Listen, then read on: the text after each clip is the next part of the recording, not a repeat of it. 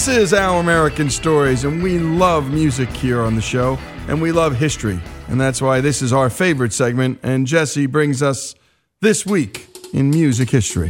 Well, it's Saturday night and I just got paid. A fool about money, don't try to save. My heart says go, go, have a time. On a Saturday night, baby, and I'm feeling fine. I wanna rock it. This Week in Music History, 1960, Elvis Presley won his first gold record for his second studio album titled Elvis. It spent 4 weeks at number one on the Billboard Top Pop Albums chart, making Presley the first recording artist to have both albums go straight to number one the same year.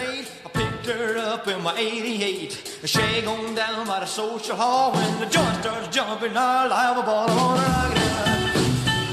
I wanna shake it up. I wanna rip it up. Gonna ball it up. I wanna rip it up. And a ball tonight. And in 1964, the Beatles made their live concert debut in the U.S. at the Washington Coliseum. Over 350 police surrounded the stage to keep the 8,000-plus screaming fans in control. One officer reportedly found the noise so unbearable that he stuck a bullet in each ear to plug the noise. The Beatles had to stop 3 times and turn Ringo's drum kit around and reposition their microphones so they faced a different part of the audience. Fast forward to 1989, This Week in Music History, and Paula Abdul started a 3-week run at number one on the U.S. singles chart with Straight Up, the first of 3 number ones in 1989, and number 3 hit in the UK. The demo version was so bad that Paula's mom was crying laughing and threw it in the garbage. The music label didn't think the song was any good either. But Paula made a deal with them that she would record 2 songs that they wanted, which she didn't like, if they would let her do Straight Up. The song was recorded at a cost of $3,000, and within 10 days it had sold 1 million copies. The song was originally recorded in a bathroom, and in the master recording, you can hear someone in the next apartment over yelling, "Shut up! Shut up! Shut up! Shut up!" And in 1972, Led Zeppelin scored their 3rd U.S. Top 20 single with Black Dog, Misty Mountain Hop. Hey, hey, mama said the way you move, gonna make you sweat, gonna make you groove. The song's title is a reference to a nameless black Labrador retriever that wandered around the sound studios during recording.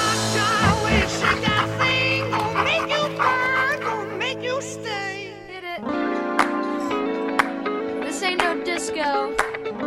And born this week in music history, Sheryl Crow, U.S. singer-songwriter who had the 1994 U.S. number 2 and U.K. number 4 single with All I Wanna Do.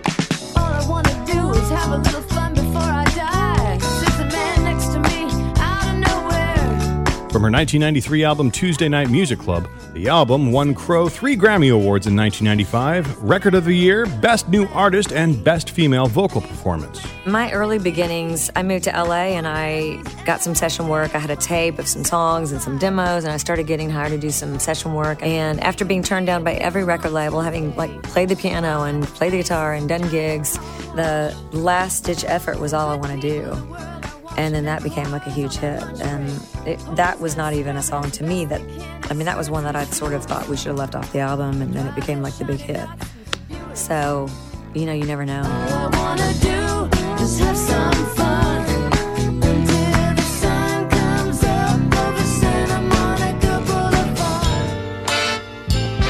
And in 1972, Al Green went to number 1 on the U.S. singles chart with Let's Stay Together, his only U.S. chart topper.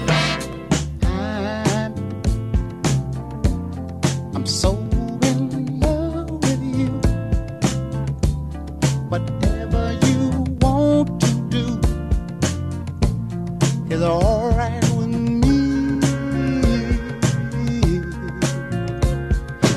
And in 1939, born this week in music history, Ray Manzarek, the great keyboardist for The Doors, who had the 1967 U.S. number 1 single Light My Fire and the 1971 single Riders on the Storm, both tracks of which we break down in their entirety at ouramericannetwork.org. Manzarek passed away in 2013 after a long battle with cancer. He formed The Doors with lead singer Jim Morrison in 1965 after a chance meeting in Venice Beach, Los Angeles. Light my fire. Come on, baby, light my fire. Try to set the night on fire. The And in 1961, this week in music history, Frank Sinatra launched his own record label, Reprise Records, in order to allow more artistic freedom for his own recordings. Hence, he garnered the nickname the Chairman of the Board. One of the label's founding principles under Sinatra's leadership was that each artist would have full creative freedom and at some point complete ownership of their work. Reprise later became home to many acts such as Neil Young, Jimi Hendrix, Joni Mitchell, Randy Newman, and the Beach They Boys. can't take that away from me.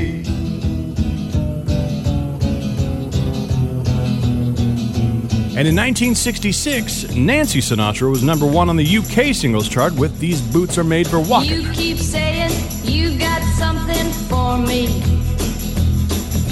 something you call love, but confess you've been a messin' where you shouldn't have been a messin', and now someone else is getting all your best. These boots are made for walking, and that's just what they'll do. One of these days, these boots are gonna walk all over you.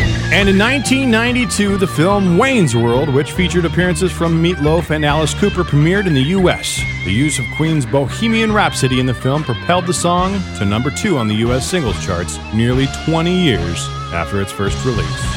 And that is This Week in Music History. For Our American Stories, I'm Jesse Edwards. I see a little silhouette of a man. Scaramouche, will you do the fandango? Thunderbolt and lightning, very, very frightening me. Galileo, Figaro. Magnifico! I'm just a poor boy, nobody loves me. He's just a poor boy from a poor family, sparing his life from this monstrosity. Easy come, easy go, will you let me go? Bismillah, no, we will not let you go. Let him go! Bismillah, we will not let you go. Let him go! Bismillah, we will not let you go. Let me go! We'll not let you go. Let me go! We'll not let you go. Let me go! Oh, mamma mia, mamma mia. Mamma mia, let me go. Beelzebub has a devil put aside for me. For me. For me.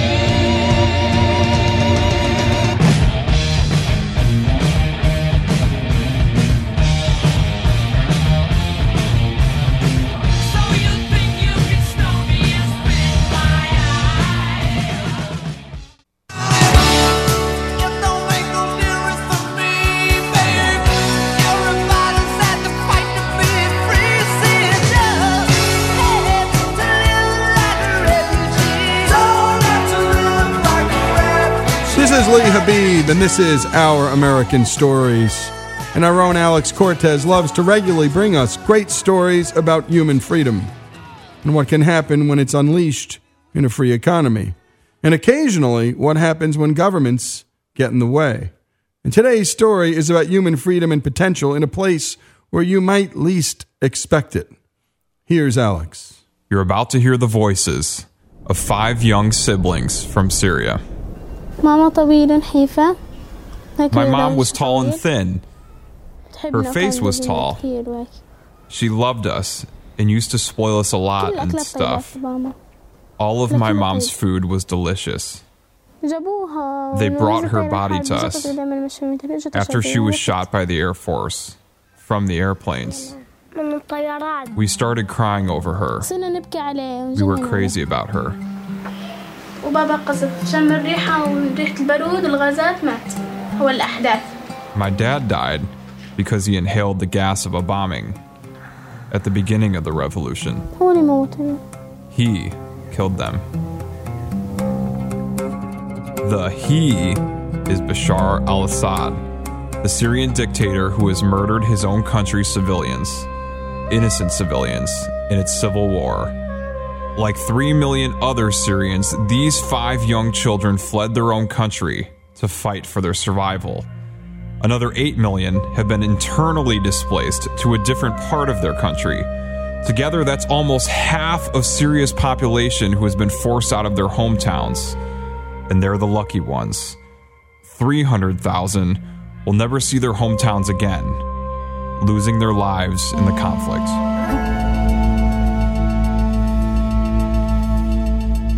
neighboring country Jordan hosts over 600,000 of the refugees, almost 1/10 of their native population.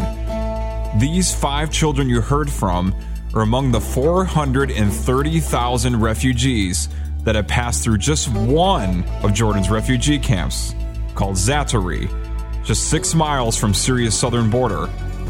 At one point, it was the largest refugee camp in the world, and it's Jordan's 4th largest city. A refugee camp, the 4th largest city. 85,000 refugees live there today.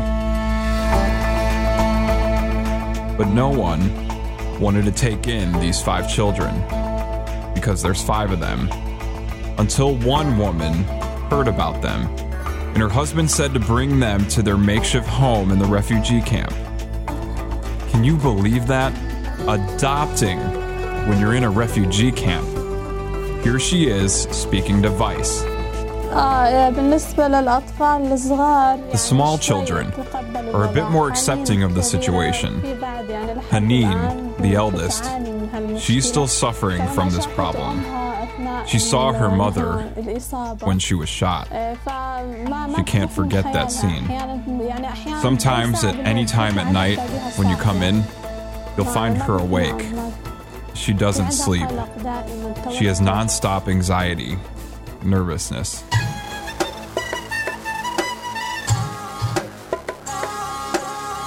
Like many refugee camps of the past and present, they're filled with gut-wrenching stories like this.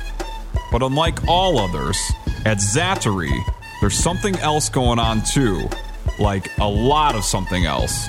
Like a guy who blings up bicycles in a refugee camp, a pizza shop in a refugee camp, and my favorite one of all, a bridal store in a refugee camp. أول ما فتحنا المحل فتحنا محل عبية نسائي.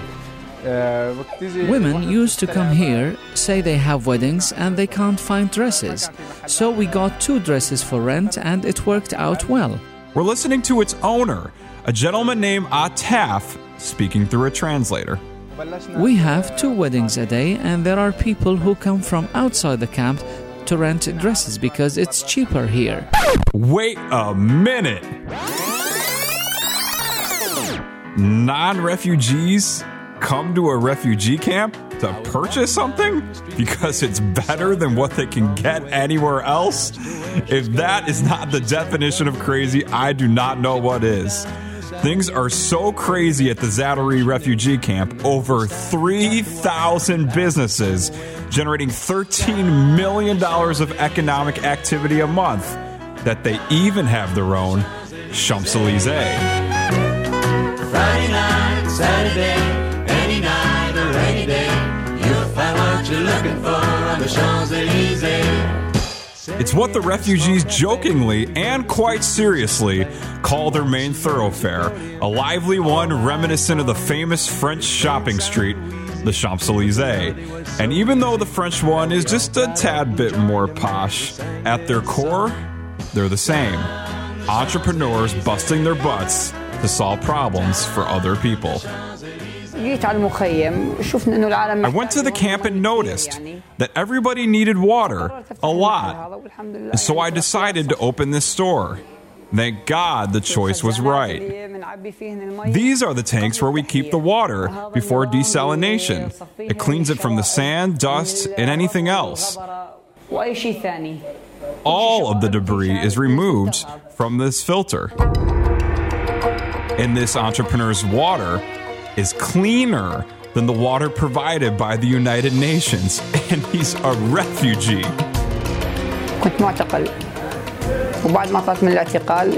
I was a prisoner. When I was done with the detention, I came here. At the beginning of the camp, the UN provided every meal to the refugees.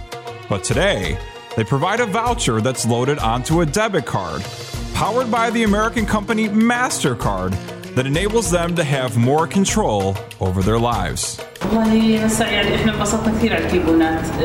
are very happy with the vouchers. Before, all we had was bulgur, lentils, rice, and canned food. it was limited. Now, we can have yogurt, cheese, sardines, tuna, and other foods we didn't have before. The change respected their dignity as unique and free individuals at a time when they felt least free in their lives, and it enabled an even greater dignity.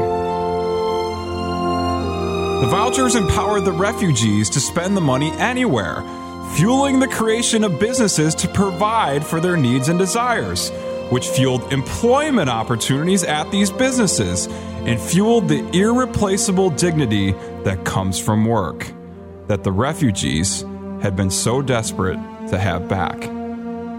Some people say the camp was better in the old days when they used to distribute meals, but I think that now is better. We're listening to a barber speaking through a translator whose shop is on their version of the Champs-Elysees. We can open our own shops, and the fact that this is possible is good for us. Now we're living like anyone else.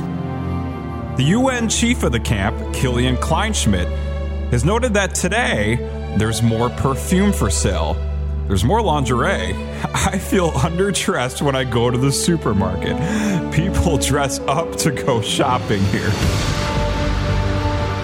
In fact, his UN has now concluded that helping refugees find jobs and start enterprises like the ones you've heard from is cheaper than humanitarian assistance. As long as these businesses continue to provide value to customers, they continue to generate profits that provide for the livelihood of their employees. A self-sustaining and never-ending engine of vitality, unlike humanitarian assistance that requires constant feeding from all of us and from the governments who we fund. In addition to the vibrant business life, there's another inescapable sign that the refugees have hope in the future. Babies. A lot of babies. Any moment in Sa'atu camp, about 2,000 women are pregnant. And the refugees' birth rate is higher than that of Jordan, and not a single mother has died in pregnancy, despite the rather atypical birthing environments. Reporting for Our American Stories, I'm Alex Cortez. Beautiful job, Alex. What a story. And again, human freedom. What happens when we unleash it anywhere in this country, in this world? And we love bringing you stories like these. The Champs-Elysees in a refugee camp. I just can't get over that. It's fantastic. This is Our American Stories, and you can hear all of these stories, all that we do, on OurAmericanNetwork.org. That's OurAmericanNetwork.org. Post your stories if you find any about such things, about human freedom, about liberty, about your experience of friends or something you read at OurAmericanNetwork.org. Again, this is Lee Habib, and this is Our American Stories.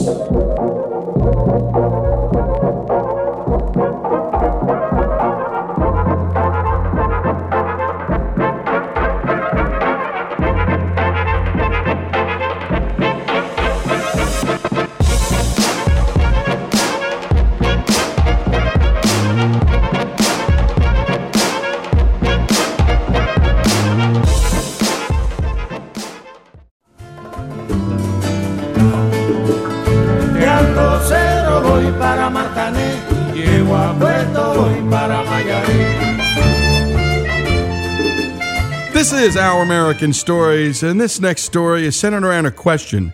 How did the Che Guevara t-shirt become an American phenomenon? Che was killed on October 9 in 1967 in Bolivia while leading a guerrilla movement that had failed to enlist a single peasant. The present-day cult of Che in America, the t-shirts, the paraphernalia, the posters, has succeeded in obscuring his dreadful reality. We kick off our story on Che with a performance from the television talent show Star Academy. As a giant flag of Che waves in the background, the singers and background dancers wear the Che communist beret and sing an ode to their hero they call Until Forever Commander. The chorus sounds like something that would be sung to a North Korean dictator. Here lies the clear, the dear transparency of your beloved presence, Commander Che Guevara.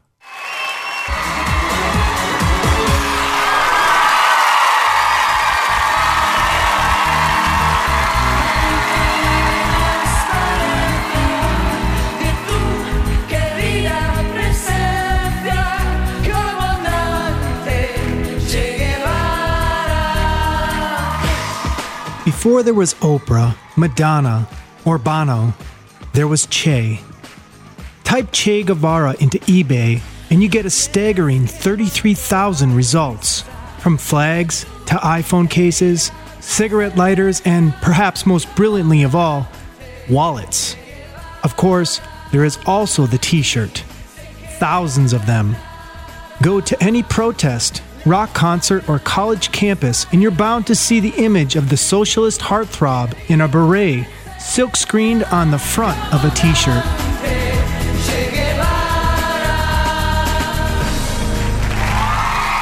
Che's image is one of popular culture's greatest ironies, that a photograph of someone who gave up his life for communism is now a quintessential capitalist brand. And irony upon irony, the man whose propaganda machine set the Che myth in motion is none other than the former Cuban president, Fidel Castro. How did Che Guevara, the communist terrorist revolutionary who murdered hungry children and became an icon around the world for his role in the 1959 communist takeover of Cuba, end up becoming the most commercial image in the world? Let's find out from Humberto Fontova. Humberto was 7 years old when his family fled the Fidel and Che-led takeover of Cuba in 1961. He now lives in the United States and holds a master's degree in Latin American studies and has written books on both Fidel Castro and Che Guevara. I asked him to uncover how the Che legend, and especially the origins of the Che t-shirt, began. Well, the astounding thing about Che Guevara is how a complete and utter failure in everything he attempted in life could have become so famous.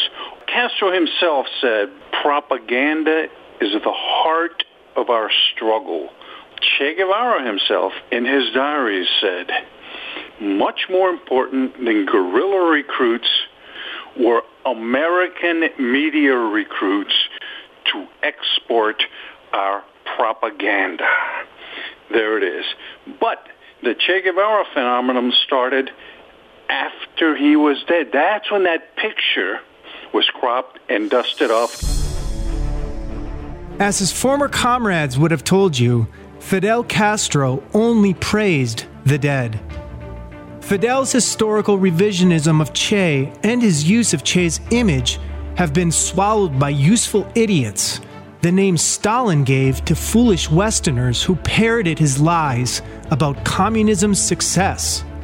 Che was the architect of Cuba's forced labor camps, which by 1965 were transformed into concentration camps for dissidents, homosexuals, Catholics, Jehovah's Witnesses, and Cubans of other religious sects. Anyone who refused to think, speak, and act in accordance with the Communist Party line was an affront to Che. This explains why the United States was his primary object of hate. In fact, he hoped to start a third world war. Here again is Humberto Fontova. Yeah, it was shortly after the missile crisis that he thought he was talking off the record to the London Daily Worker.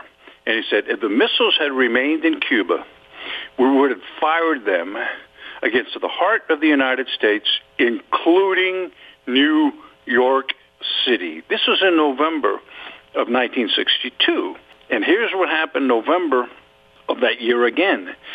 J. Edgar Hoover's FBI uncovered a plot in Manhattan. Here were the targets: Bloomingdale's, Macy's, Gimbel's, and Grand Central Terminal. 500 kilos of TNT were to be set off in them. The date was going to be the day after Thanksgiving of 1962. The day of the Macy's Day Parade. Macy's by itself gets 50,000 shoppers on that one day, or did so back in 1962. J. Edgar Hoover's FBI had infiltrated the plot. They rounded up the plotters, and so here was Che Guevara planning to blow up Manhattan. If Che's terrorist plot on New York City would have not been stopped, it would have made 9/11 the second worst terrorist attack on the United States. Che's image has been sold on products by companies including Taco Bell, Gap, Urban Outfitters, Vans, and Louis Vuitton. But the most widespread of all is the humble t-shirt, worn by the likes of Prince Harry, Madonna, Carlos Santana, the band Rage Against the Machine, Johnny Depp, and Jay-Z, who raps, "I'm like Che Guevara with bling on." I'm like Che Guevara with bling on, I'm complex. The TV show South Park and The Simpsons have both lampooned Che t-shirt wearers. Here's the South Park episode where 10-year-old Kyle starts wearing a Che t-shirt and attends a music festival after trying to sell magazines to a group of Che-loving hippies. Oh, wow, you guys shouldn't be doing that. Don't you know what you're doing to the world? Well, what do you mean? You're playing into the corporate game. See, the corporations are trying to turn you into little Eichmanns so that they can make money. Who are the corporations?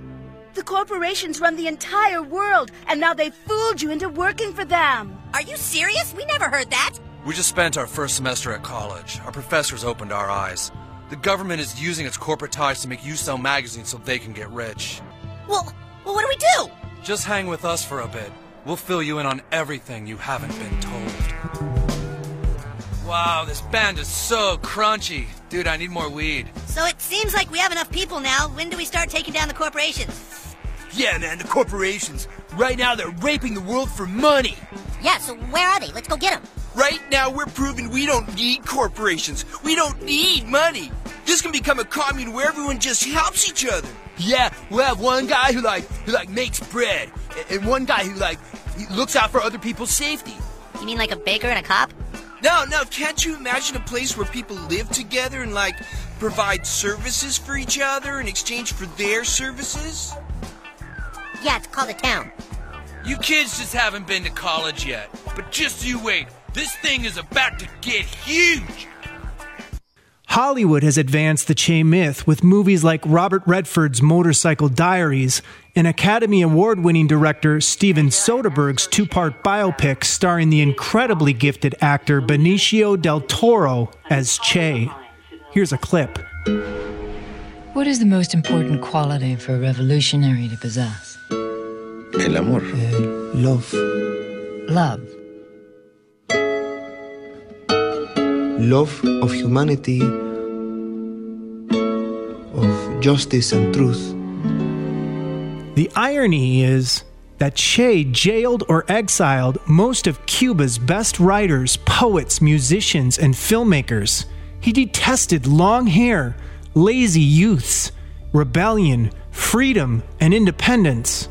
He declared that individualism must disappear. And when we come back, more on Che Guevara. This is Our American Stories.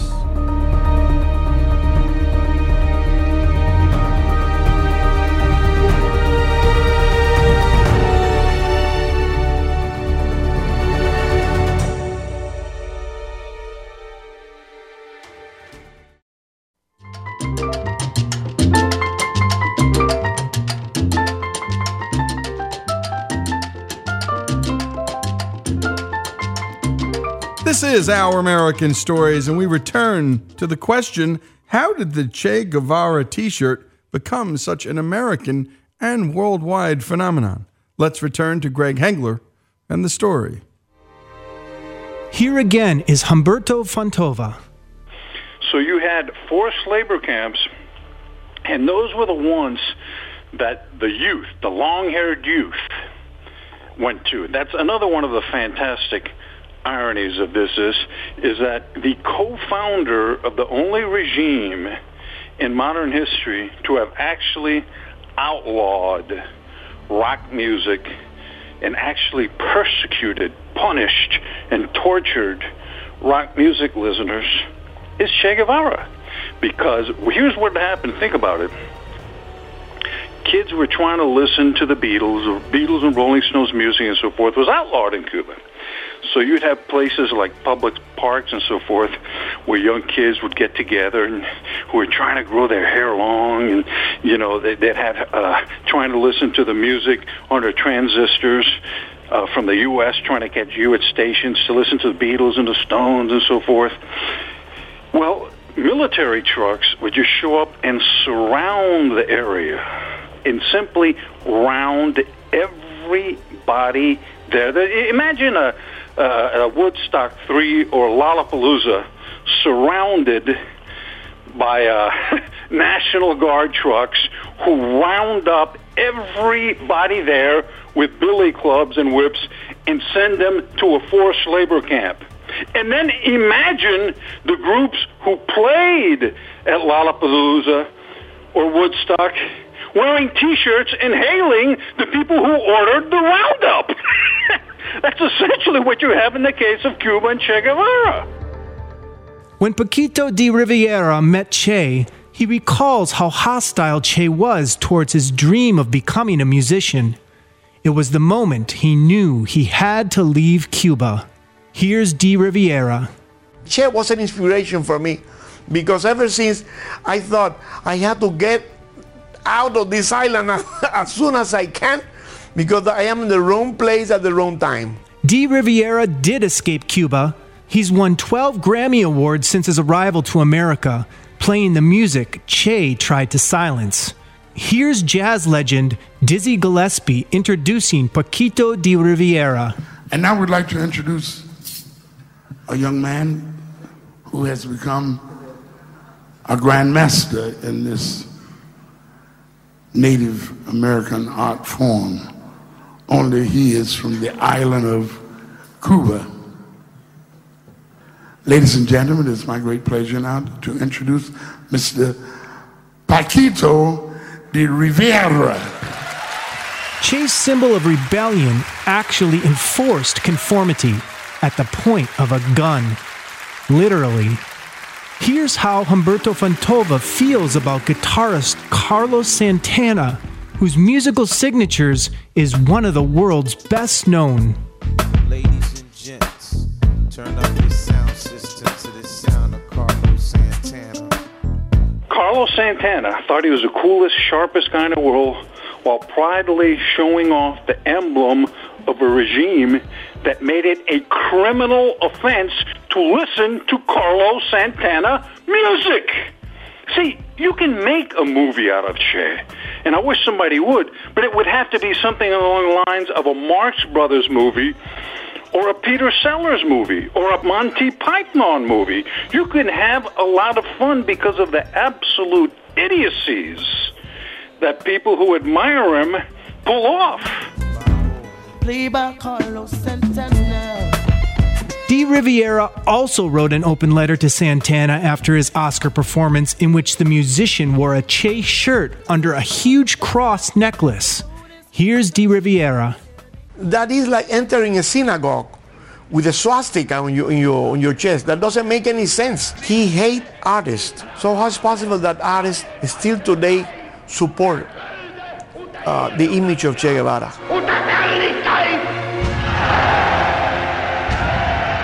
Just the sight of a Nazi swastika fills us with dread, and for good reason. Adolf Hitler is one of the world's most notorious mass murderers. That's why the US and British tabloids unloaded on Prince Harry when he wore a Nazi uniform to a costume party. But when the prince hit the town in a Che shirt, the press yawned. We're rightly horrified by fascist murderers. Why aren't we also horrified by communist killers? Calculating communist torture and death tolls can be a daunting challenge, but one taken on by Harvard University Press's Black Book of Communism. The book's authors, themselves former communists, estimate that Che established labor camps executed what would be equivalent of over 3 million executions in the United States. Here's Humberto Fantova. We're talking about a regime that jailed and tortured at a higher rate than Stalin and that murdered more political prisoners in its first 3 years in power than Hitler's regime murdered in its first 6 years in power. And that's an absolute number. Cuba was only a nation of 6.4 million people in 1960. 59 when Che, Castro, and we don't know, though, according to the Black Book of Communism, 16,000 ended up getting murdered during the course, mostly during the early 60s. The total body count for the Cuban Revolution. And for this, we have to include those who died trying to escape Cuba. Came to about 100,000, according to an outfit known as the Cuba Archive, which has done just a superb job trying to catalog all of the deaths associated with the Cuban Revolution. The firing squads, the forced labor camps, beatings to death in prisons, and people who have died trying to escape. And it's important to include those who died trying to escape because, folks, about 200 to 300 Germans died overall trying to escape East Germany. The estimates of the number of Cubans that have died trying to escape the regime co-founded by Che Guevara and Fidel Castro runs from about 25,000 to 45,000 have died. And horribly, they were machine gunned while trying to escape. They were ripped apart by sharks. They died of starvation, of dehydration, horrible deaths trying to escape Cuba. And what makes this most significant is that prior to the Castro-Che revolution, Cuba took in more immigrants in the early part of the 20th century than did the United States. And this was including the Ellis Island years, and most of these immigrants came from Europe.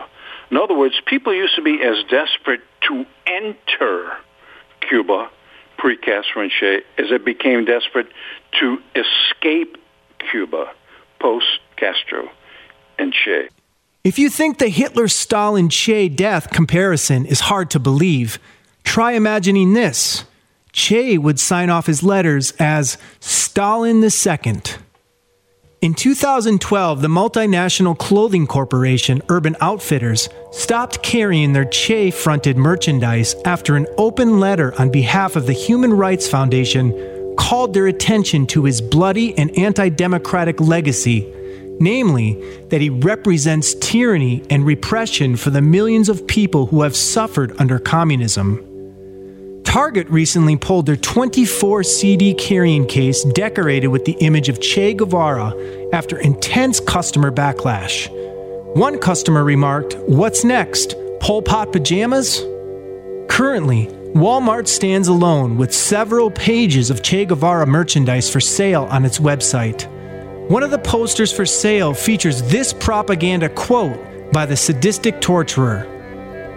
"Let me say, at the risk of seeming ridiculous, that the true revolutionary is guided by great feelings of love." Investors Business Daily lamented in an editorial that all this reflects an indifference to history. It is customary for followers of a cult not to know the real-life story of their hero, the historical truth.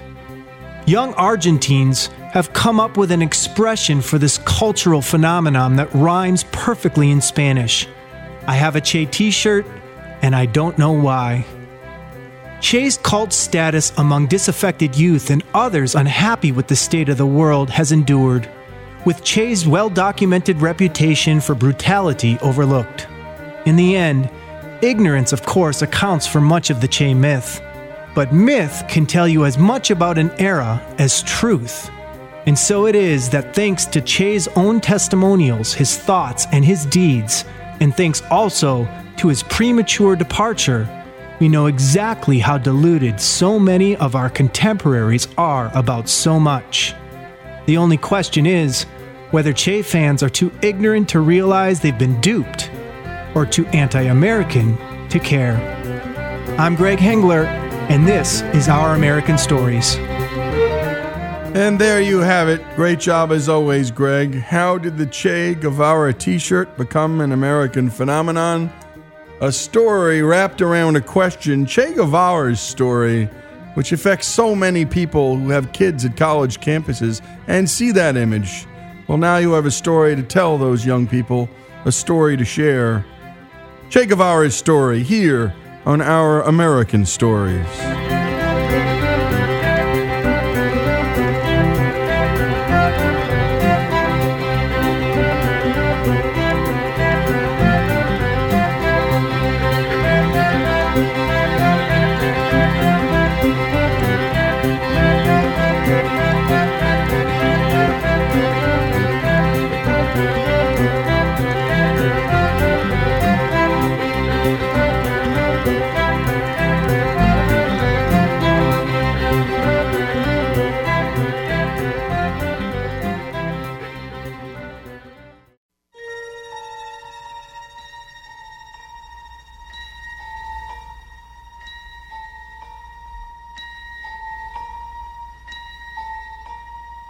Hold your breath. Make a wish. Count to 3. Come with me, and you'll be in a world of pure imagination. Take a look, and you'll see into your imagination.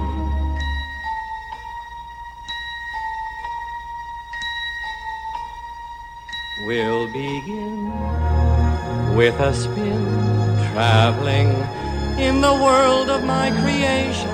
What we'll see will defy explanation.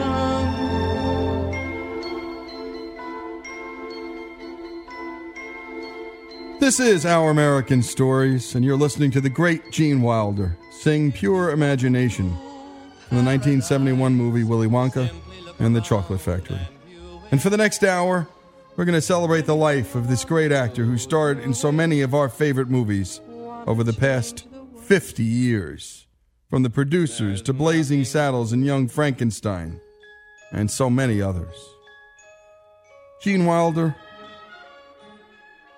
stage actor, screen comic actor, and by the way, nobody did comedy better. And it's the hardest aspect of acting. Any actor will tell you this. Getting people to laugh is no duck walk. He was a screenwriter, a film director, and my goodness, he can interpret a song too. You just heard it.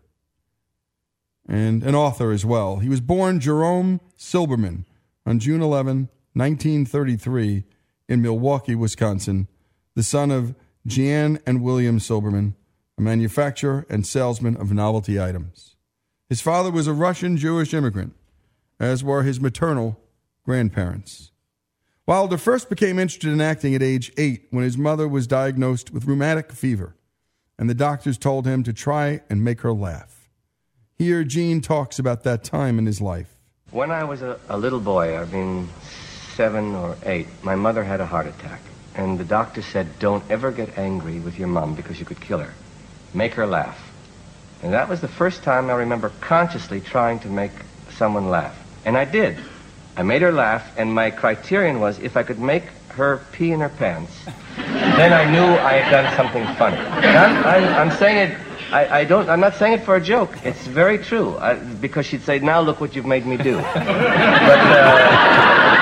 But little boys and grown men are confident of what they do in life because of what their mothers told them that they were good at.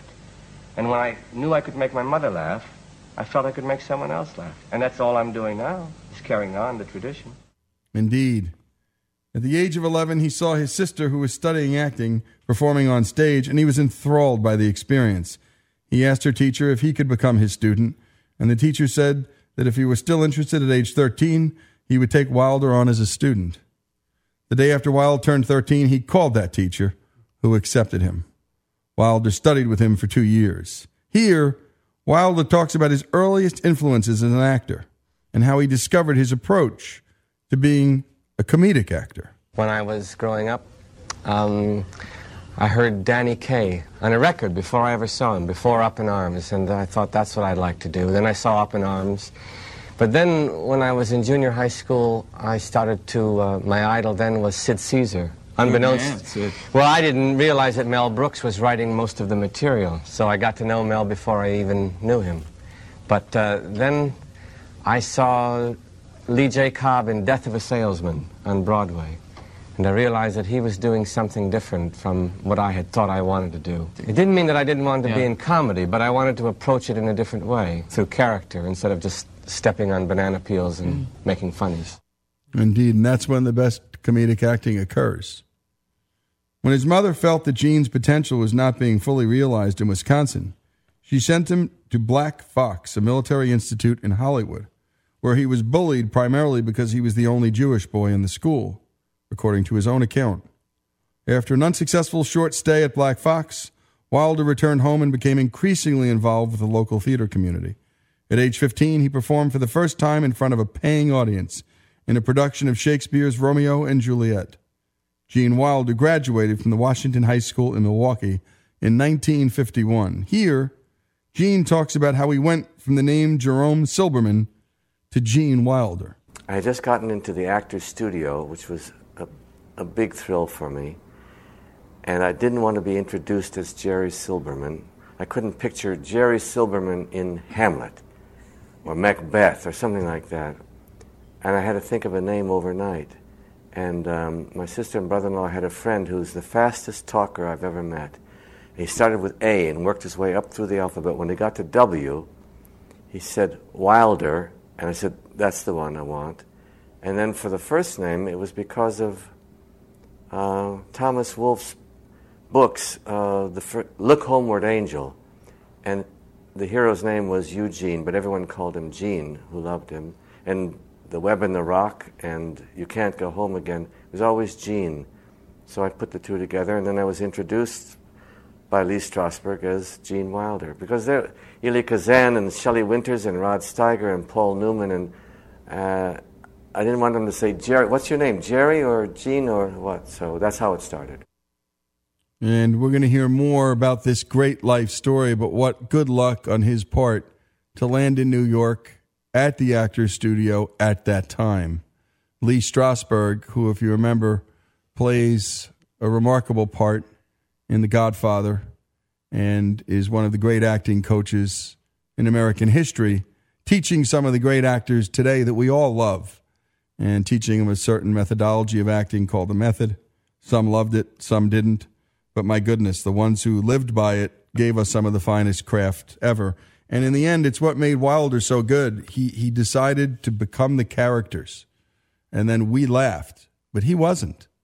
And this, you see, even in Seinfeld, to this day, that style, which is they're not slipping on banana peels. They're in character. George is in character. We just find that character hilarious. This is Lee Habib. This is Our American Stories. You're going to hear about Gene Wilder's life in his own words, a remarkable American life, which we celebrate here on Our American Stories. Jerome Silberman becomes Gene Wilder, and we'll pick it up right there after these messages.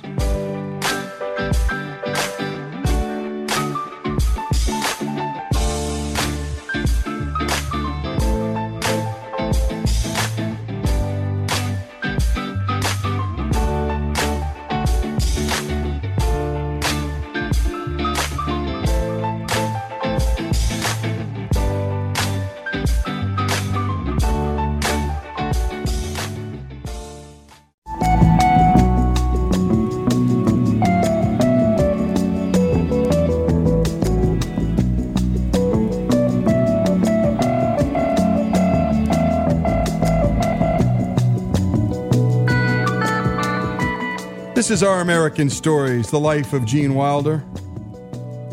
Following his 1955 graduation from Iowa, he was accepted at the Bristol Old Vic Theatre School in Bristol, England. After 6 months of studying fencing, Wilder became the first freshman to win the all-school fencing championship. No small feat. He was drafted into the U.S. Army in 1956, and at the end of recruit training, he was assigned to the Medical Corps and sent to Fort Sam Houston for training. In November of 1957, his mother died from ovarian cancer. He was discharged from the Army a year later and returned to New York. A scholarship to the HB studio allowed him to become a full-time student. At first living on unemployment insurance and some savings, he later supported himself with odd jobs such as a limo driver and fencing instructor. Wilder began his career on stage and made his screen debut in the TV series Armstrong Circle Theater in 1962. Although his first film role was portraying a hostage in the 1967 motion picture Bonnie and Clyde, Wilde's first major role was as Leopold Bloom in the 1968 masterpiece The Producers, for which he was nominated for an Academy Award for Best Supporting Actor. This was the first in a series of collaborations with writer-director Mel Brooks, including 1974's Blazing Saddles and Young Frankenstein, which Wilder co-wrote, garnering the pair an Academy Award nomination for Best Adapted Screenplay. Here's Gene Wilder talking with Larry King about the moment he met Mel Brooks and how Mel introduced him to a screenplay called Springtime for Hitler. I was in a play called Mother Courage by Bertolt Brecht, starring Anne Bancroft, whose boyfriend was Mel Brooks, and Mel came by to pick her up each evening after the show. And I was having trouble with one little section in the play. And he said, he gave me tips on how to act Brecht. He said, that's a song and a dance. He's proselytizing about communism. Just skip over that. Sing and dance right over it and get on to the good stuff. And he was right. That's the irony. And I did. Then he said, would you like to come to Fire Island with Annie and me? I'll read you the first 30 pages of a movie I'm writing. And I went to Fire Island. We went fishing on the surf, came back, had dinner, and then Annie and I sat down and he read 30 pages of Springtime for Hitler. That's what it was called then. And then he said, would you like to play that part of Leo Bloom? I said, absolutely. He said, all right. So don't take anything in the fall without checking with me. September came, and I was offered One Flew Over the Cuckoo's Nest. Not the movie, the play with Kirk Douglas.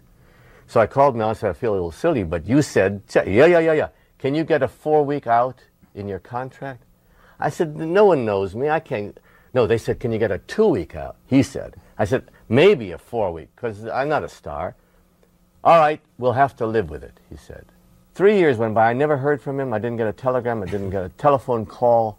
And I'm doing Murray Shiskov's play called Love on Broadway. Matinee, taking off my makeup. Knock, knock on the door. I open the door. There's Mel with a tall stranger. I said, Mel. He said, you don't think I forgot, do you? Classic. Wilder goes on to describe how Mel Brooks introduced him to Sidney Glazier and Zero Mostel. He said, this is Sidney Glazier, our producer. We're going to do Springtime for Hitler now. But I can't just cast you. You got to meet Zero first. Tomorrow, 10 o'clock, so my heart was pounding. I got to the office door of Sidney Glazier's office. The door opens. There's Mel. He says, come on in. Z, he called Zero Z. This is Gene. Gene, this is Z. And I put out my hand tentatively. And Zero grabbed my hand, pulled me to him, and kissed me on the lips. And all my nervousness went away. And then we did the reading, and I got the part, and everything was fine.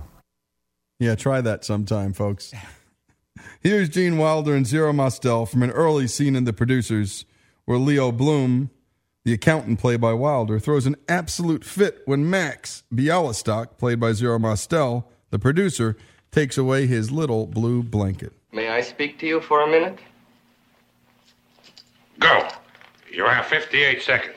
Well, in glancing at your books, I noticed that in the columns You have 48 seconds left. Hurry. I glanced at your books, I noticed in the 28 seconds. You're running out of time. Mr. Bialystock, I cannot function under these conditions. You're making me extremely nervous. What is that, a handkerchief? Nothing, that's nothing. If it's nothing, why can't I see? My blanket, my blue blanket. Give me my blue blanket.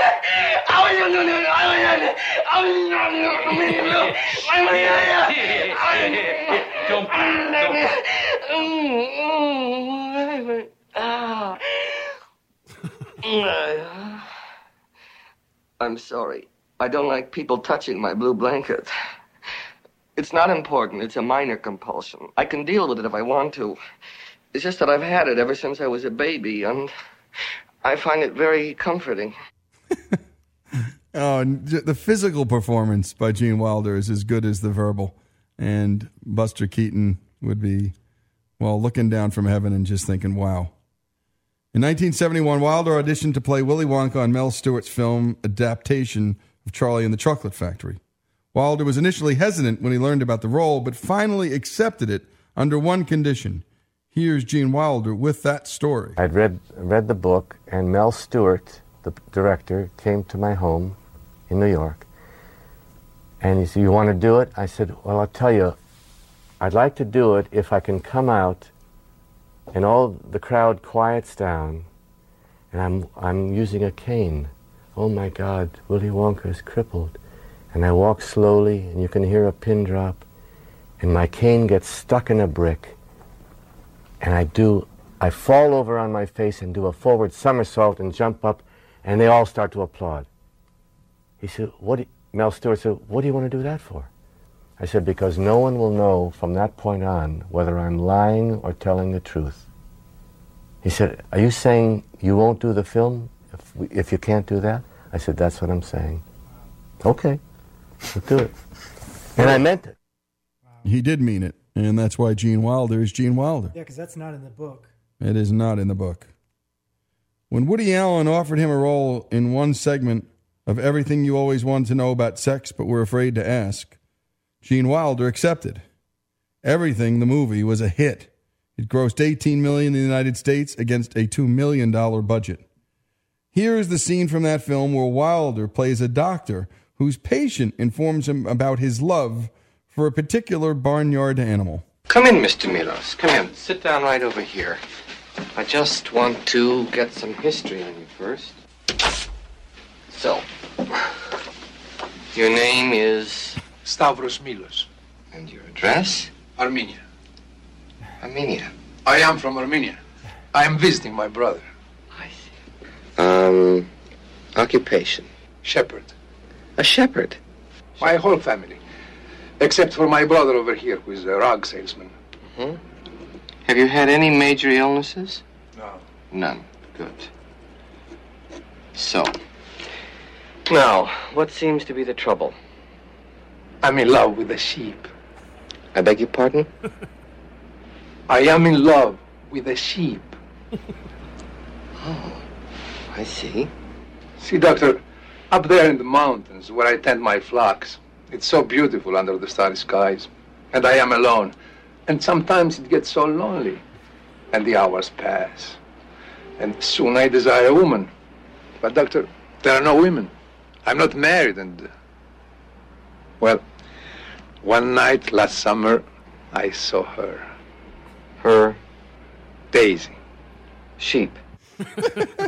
And how Gene Wilder plays this, how straight he plays it, is just one of the hardest things to do in comedy.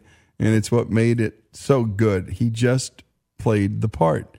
And, you know, sitting in front of me is a book called True and False by David Mamet, the great playwright and acting coach. And he continually says again and again, just do the words. Just let the words do the work. It's not about you. It's not about your performance. Let the words do the work. And let the character be revealed through the words. Actually, it sounds real simple. But you heard Gene Wilder in that conversation about a prior movie and his artistic decision. And you're hearing it again and again in each of these clips. You know, he plays the accountant and the producers, and he just plays it straight. And that's why he's so damn good. When we come back, Young Frankenstein and beyond. This young actor becomes a mature and seasoned actor, and pretty soon, an internationally famous one. This is Lee Habib. This is Our American Story, celebrating the life of Gene Wilder.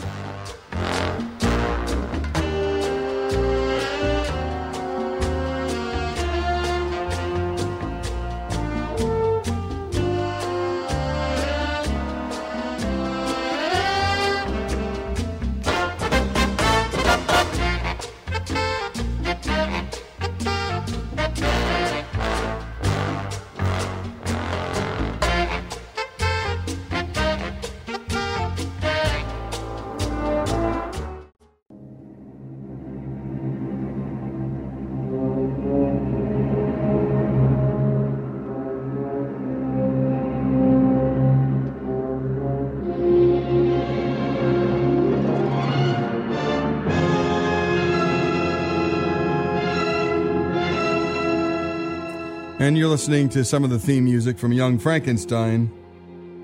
And we're talking about Gene Wilder, his life. We're celebrating it here on Our American Stories.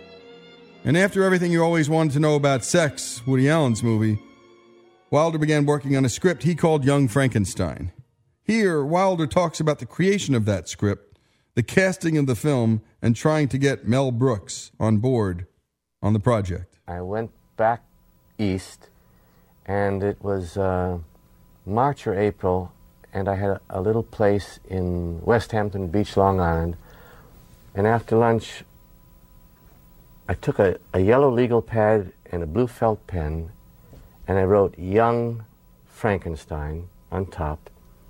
And then for two pages, I thought, what could happen to me if I suddenly found out I was an heir to Beaufort von Frankenstein's whole estate in Transylvania? And I finished the 2 pages. I called Mel. I told him, well, he says, cute. It's cute. That's all he said. And then later on that summer, Mike Medavoy, who was my agent at the time, you got anything for you and Peter Boyle and Marty Feldman? I said, well, what made you think of that combination? He said, because I now handle you and Peter and Marty. I said, well, with a wonderful artistic basis, as it happens, I think I do. Send it to me. I said, no, give me another day or 2. And I wrote 2 more pages. The Transylvania Station, almost verbatim the way it is. And I put an ending on it. Track 29. Yes, yes. And Mike Medavoy called me and said, I think I can sell this. What do you think about Mel directing? I said, yeah, I'd love it, but you're whistling Dixie, because he won't direct something he didn't conceive of.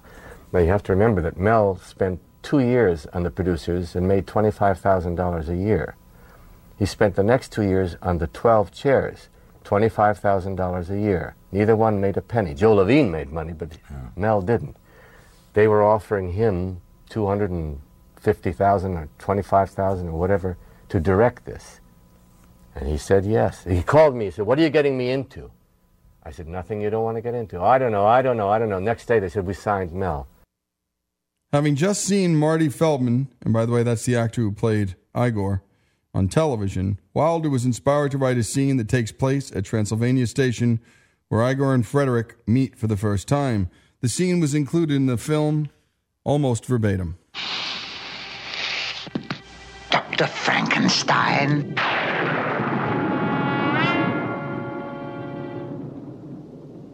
Frankenstein. You're putting me on. No, it's pronounced Frankenstein. Do you also say Froderick? No, Frederick. Well, why isn't it Froderick Frankenstein? It isn't. It's Frederick Frankenstein. I see. You must be Igor. No, it's pronounced Igor. But they told me it was Igor. Well, they were wrong then, weren't they? Of course. I'm sure we'll get along splendidly. Oh, sorry. You know, I don't mean to embarrass you, but I'm a rather brilliant surgeon. Perhaps I could help you with that hump. What hump? What hump?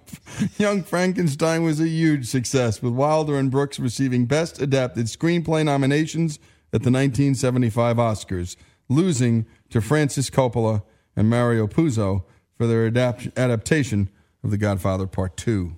Shortly after Young Frankenstein, Wilder and Brooks set out on another film called Blazing Saddles. Here, Gene talks about how he was nearly cast for another role. I wanted to play the Waco Kid, the part that I did play. And Mel said, no, you're too young. I want an over-the-hill alcoholic. I got Dan Daly who's going to play it. He wanted me to play Harvey Korman's part. I said, I'm all wrong for this. And 6 weeks went by. Dan Daly begged off because he had just finished directing something, so they got Gig Young. Gig Young got into the costume, makeup, on the way to the jail cell, and foam started coming out of his mouth. He was on the wagon suddenly and withdrawing, and Mel thought he was acting, some method acting. He said, good, keep doing what you're doing. And then he passed out, and Mel said, it's a sign from God. He called me from the phone on stage. He said, can you come tomorrow? I said, I'm supposed to go to London to do The Little Prince with Stanley Donen directing. Beg off. The next day I was on a plane, and the next day I was hanging upside down in the jail cell. And here's Gene Wilder introducing himself as the Waco Kid from this scene in Blazing Saddles. I don't know if you ever heard of me before, but I used to be called the Waco Kid. I was just walking down the street, and I heard a voice behind me say, reach for it, mister. And I spun around, and there I was, face to face with a 6-year-old kid. Well, I just threw my guns down and walked away. Little bastard shot me in the ass. So I limped to the nearest saloon, crawled inside a whiskey bottle, and I've been there ever since. In 1975, Wilder's agent sent him a script for a film called Super Chief. Wilder accepted, but told the film's producers that he thought the only person who could keep the film from being offensive was Richard Pryor. Pryor accepted the role in the film, which had been renamed Silver Streak, the first film to team Wilder and Pryor. They became Hollywood's most successful interracial movie comedy duo. Here, Wilder talks about that chemistry he had with Pryor and how they always found it easy to improvise with each other. I hope this comes out right, but it's a little bit like sex. You know, when you meet someone and the chemistry is there, you don't know why, you don't know how, but it's there. I met him the night before we did our first scene. We hugged, we did the first scene, and he said something and I said something, and it wasn't in the script after the camera started rolling. And it went very well. And he said, "Did you know you were going to say that?" I said, "No." "Did you know you were going to say that?" He said, "No." I never improvised in a film before. In classes I did, but not in a film. But with him, I always improvised. Because if you don't, you're not going to be anywhere, not with Richard. In 1980, Wilder teamed up again with Richard Pryor in Stir Crazy, directed by Sidney Poitier. Pryor was struggling with severe cocaine addiction at the time, and filming became difficult. But once the film premiered, it became an international success. Here's Gene Wilder talking about his approach to acting, the choices he makes, and his thoughts on show business. I studied for altogether maybe 18 years. I got accepted into the Actors Studio. I would approach doing Leo Bloom in The Producers in the same way as I would do Death of a Salesman.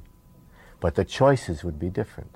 I would make comic choices. But the acting process, create a human being who's real, not only to the audience, but real to me. And so I think if you want to say you're a method comic actor, yes, without getting into what method is, but a Stanislavski comic actor, yes, because I'm trying to do it the same way I would. I don't mean this to sound, I don't want it to come out funny, but I don't like show business. I love acting in films. I love it. I like the show, but I don't like the business. And when I go to a restaurant and they're talking 3.6, 9.8, and how many, what the budget, and everyone is a writer or a director or an actor or a producer, and it just makes me nervous. And that's Gene Wilder talking about his craft and the business. This is Lee Habib. This is Our American Stories, and the quintessential American story of Gene Wilder. More after these messages.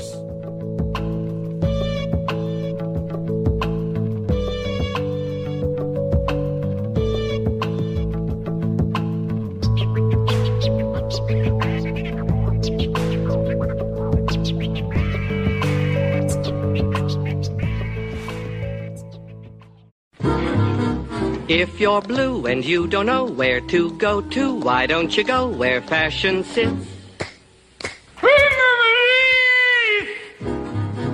Different types who wear a day coat, pants with stripes, or cutaway coat, perfect fits. Dressed up. This is Our American Stories. And was there anything Gene Wilder couldn't do? We learned that he worked for and with Sidney Poitier, and they became fast friends, working together on a script called Traces, which became 1982's Hanky Panky, the film where Wilder met comedian Gilda Radner. And that was in August of 1981. It would change his life. When filming ended, Wilder found himself missing Radner, so he called her. The relationship grew, and the couple married in September of 1984 in the south of France. Anyone who knows the story of Gene Wilder knows about the deep connection he had with Gilda, whose life was tragically cut short by ovarian cancer. That same cancer that took Jean's mother. Here together, Jean and Gilda talk about their relationship shortly before her passing. To me, it's irresistible. A funny man is irresistible more than any looks, more than any She anything. was always a sucker for a big laugh. A sucker for a laugh. I'm the best audience. She is my teacher because she tells the truth more than I do. When I am faced with a really tough one where I get hurt, I withdraw into what Gilda calls a dot. Dot man. And she will lambast me until I have the courage to get angry with her, Or say respect her enough to get angry with her and let her have it, not in order to punish her, but to say what's truly on my heart, what hurt my feelings. Because if you harbor it, it comes out in another way. But if you say it at the time, it's gone. 5 minutes later, it's gone. Maybe the next day, or possibly in 3 years, but it does go away. 12 years ago, it wouldn't have worked. At this minute, right here, now specifically, we're happy. We're happy. Yeah. Here, Gene Wilder talks about keeping romance alive in a relationship that's been going on for a few years. I feel very strongly from my own experience and from what I've seen in the world that when it hits that way, that classic way that we hear about, it's not sex that men are looking for. When they have a good woman, children, it's adventure. They want a reaffirmation that they're a man. So they think that they'll find it by conquests. And if husbands and wives or people who are living together can keep alive the romance in their relationship, so that when the egg is running down the corner of your mouth in the morning and the breath isn't quite so good, or there's a little toothpaste on the side of it or whatever, you know, after 2, 3, 4 years of that, you start to think of, well, where's the romance in my life? But couples can keep romance in their lives. Wilder explains how Gilda kept him grounded and got his attention, ultimately changing his life. Gilda was different in this respect. She said, I'm here for a purpose, and that's to get you to wake up and smell the coffee, not be off in the clouds someplace, listening to Mozart or Jacques Brel, but to be here with me. And when you feel anger or you feel something on your mind, you say so right now, here and now. I'm not a perfect woman that you've been searching for all your life. I'm just little imperfect Gilda. And if that's what you want, a real love, I'm your best bet. And that changed my life. Wow. Here Wilder talks about Gilda's untimely passing and the misdiagnosis of her cancer early on. She kept seeing doctors, and they said, no, everything's okay. What are you worried about, they would say. And she would say, I'm worried I have cancer. Well, it's nothing life-threatening, they said. And she used to complain that they don't believe me, they don't believe me. If she had been diagnosed 9, 8, 7, 6 months before, I'm not telling you that I know, but I would bet my bottom dollar that she'd be alive today. I thought she was going to pull it out. I never thought she would die. Never. And sometimes she would grab my hand and look at me, stare right into my soul and say, really? Really? And I'd say, if I could live as long as you're going to live, I'd settle right now. And I meant it. I thought that I would die before she did. I thought she would make it. After her death, Wilder spent several months researching cancer and contacting experts to figure out what went wrong, why his wife wasn't given a simple test that would have detected immediately whether she had ovarian cancer. In May of '91, he testified before Congress advocating for patients. Then he co-founded Gilda's Club, a nonprofit organization with local chapters all over the United States, which provides social support for cancer patients and their caregivers. He also gave Radner's name to the ovarian cancer research program at Cedars-Sinai Medical Center in Los Angeles. In this clip from the 2003 compilation Voices for Gilda, a tribute to benefit the Gilda's Club organization, Gene Wilder shares a short, touching tribute to his deceased wife. The song, Ohio, is a number from the 1953 musical Wonderful Town. Gilda and I used to sing this little song by Leonard Bernstein from the musical Wonderful Town. We sang it for our closest friends at intimate little dinner parties when everyone was supposed to get up and do something. I was always nervous getting up and doing something, but Gilda and I sang this song, and it made us feel better. Once in a while, we even sang it alone at home when we were feeling a little lonely. Why, oh, why, oh, why, oh, why did I ever leave Ohio? Why did I wander to find what lies yonder when life was so cheery at home? Oh, wandering while I wander, why did I stray? Why did I roam? Oh, why, did I leave Ohio? Maybe I'd better go. O-H-I-O. Maybe I'd better go home. Wilder spent most of his time painting watercolors, writing, and participating in charitable efforts. In 1998, he collaborated on the book Gilda's Disease with oncologist Stephen Piver, sharing personal experiences of Radner's struggles with ovarian cancer. Wilder himself was hospitalized with non-Hodgkin lymphoma in 1999, but confirmed in March 2005 that the cancer was in complete remission following chemo and a stem cell transplant. Wilder died at the age of 83 on August 29, 2016, at home in Stamford, Connecticut, from complications of Alzheimer's disease. He had kept knowledge of his condition private, but had been diagnosed 3 years prior to his death. Jordan Walker Perlman, the nephew child of the legendary actor, wrote this statement to honor the special person in his life. And I quote, "It is with indescribable sadness and blues, but with spiritual gratitude for the life lived that I announced the passing of husband, parents, and universal artist Gene Wilder at his home in Stamford, Connecticut. It is almost unbearable for us to contemplate our life without him. The cause was complications from Alzheimer's disease, with which he coexisted for the last 3 years. The choice to keep this private was his, in talking with us and making a decision as a family. We understand for all the emotional and physical challenges this situation presented, we have been among the lucky ones.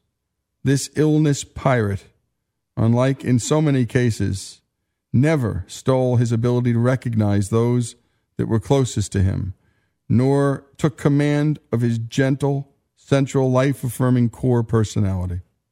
It took enough, but not that. The decision to wait until this time to disclose his condition wasn't vanity, but more so that the countless young children that would smile or call out to him, 'There's Willy Wonka,' would not have to then be exposed to an adult referencing illness or trouble and causing delight to travel to worry, to disappointment, or to confusion. He simply couldn't bear the idea of one less smile in the world. He was 83 and passing, holding our hands with the same tenderness and love he exhibited as long as I can remember. As our hands clutched and he performed one last breath, the music speaker, which was set to random, began to bear out one of his favorites, Ella Fitzgerald. There is a picture of he and Ella meeting at a London bistro some years ago that are among each of our most cherished possessions. She was singing "Somewhere Over the Rainbow" as he was taken away. This is Our American Stories, the life of Gene Wilder. From your window pane to a place behind the sun, just a step beyond the rain.